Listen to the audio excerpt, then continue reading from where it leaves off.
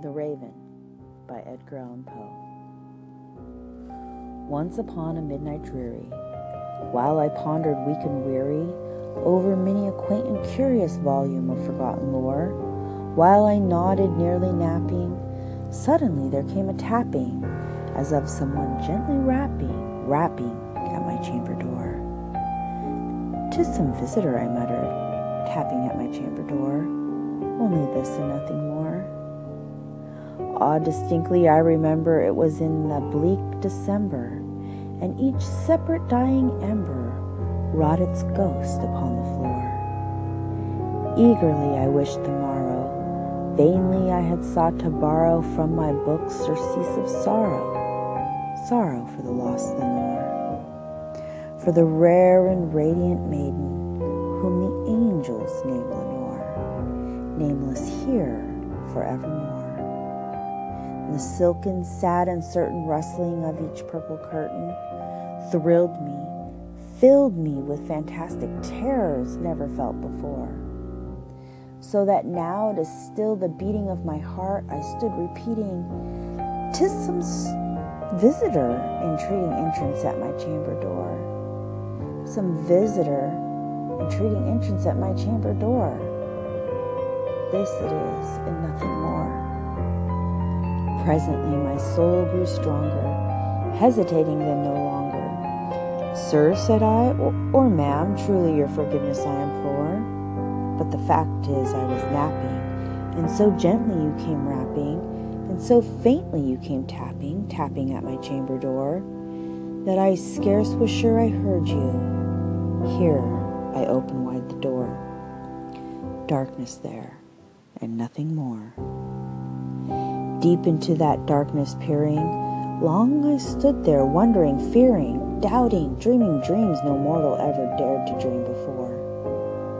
But the silence was unbroken, and the darkness gave no token, and the only word there spoken was the whispered word, "Lenore?"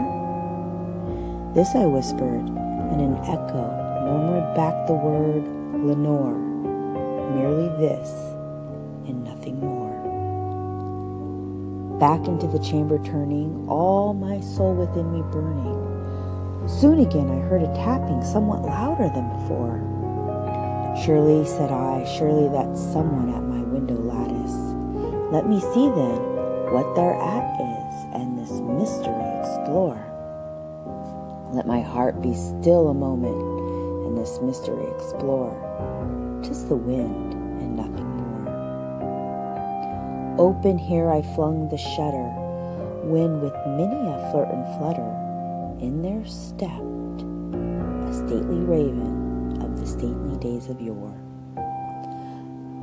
Not the least obeisance made he, not a minute stopped or stayed he, but with mien of lord or lady, perched above my chamber door, perched upon a bust of Pallas just above my chamber door, perched and sat, and nothing more. Then this ebony bird beguiling my sad fancy into smiling, by the grave and stern decorum of the countenance it wore. "Though thy crest be shorn and shaven, thou," I said, "art sure no craven, ghastly grim and ancient raven, wandering from the nightly shore. Tell me what thy lordly name is on the night's Plutonian shore." Quoth the raven, "Nevermore." Much I marveled this ungainly fowl to hear discourse so plainly, though its answered little meanly, little relevancy bore, for we cannot help agreeing that no living human being ever yet was blessed with seeing bird above his chamber door, bird or beast upon the sculpted bust above his chamber door, with such a name as Nevermore. But the raven sitting lonely on that placid bust spoke only that one word, as if his soul in that one word he did outpour. Nothing further than he uttered, not a feather than he fluttered. till I scarcely more than muttered, "Other friends have flown before. On the morrow he will leave me, as my hopes have flown before." Then the bird said, "Nevermore." Startled at the stillness broken by reply so aptly spoken, "Doubtless," said I, "what it utters is its only stock and store, caught from some unhappy master whom unmerciful disaster followed fast and followed faster, till his song one burden bore, till the dirges of his hope that melancholy burden bore of never, nevermore." But the raven still beguiling my sad fancy into smiling, straight I wheeled a cushioned seat in front of bird and bust and door. Then upon the velvet sinking I betook myself to linking fancy into fancy, thinking what this ominous bird of yore, what this grim, ungainly, ghastly, gaunt, and ominous bird of yore meant in croaking nevermore. This I sat engaged in guessing, but no syllable expressing to the fowl whose fiery eyes now burned into my bosom's core. This and more I sat divining, with my head at ease reclining on the cushion's velvet lining that the lamp lighted gloated o'er, but whose velvet violet lining with the lamp light gloating o'er she shall press, nevermore. Then methought the air grew denser, perfumed from an unseen censer, swung by seraphim whose footfalls tinkled on the tufted floor. "Wretch," I cried, "thy God hath lent thee, by these angels he hath sent thee, respite, respite, and nepenthe from thy memories of lore. Quaff, oh quaff this kind nepenthe, and forget this lost Lenore." Quoth the raven, "Nevermore."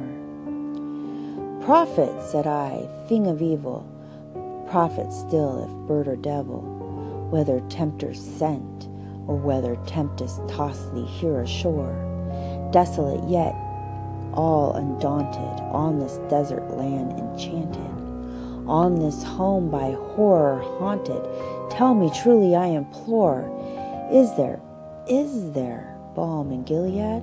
Tell me I implore." Quoth the raven, "Nevermore." "Prophet," said I, "thing of evil, prophet still if bird or devil, by that heaven that bends us above, by that God we both adore, tell this soul with sorrow laden if, within the distant Aidenn, it shall clasp a sainted maiden whom the angels name Lenore, clasp a rare and radiant maiden whom the angels name Lenore." Quoth the raven, "Nevermore." "Be that word our sign of parting, bird or fiend?" I shrieked up starting. "Get thee back into the tempest and the night's plutonium shore.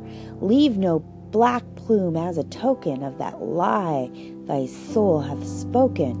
Leave my loneliness unbroken. Quit the bust above my door. Take thy beak from out my heart, and take thy form from off my door." Quoth the raven, "Nevermore." And the raven, never flitting, still is sitting on the pallid bust of Pallas just above my chamber door, and his eyes have all the seeming of a demon's that is dreaming, and the lamplight o'er him streaming throws his shadow on the floor, and my soul from out that shadow that lies floating on the floor shall be lifted nevermore.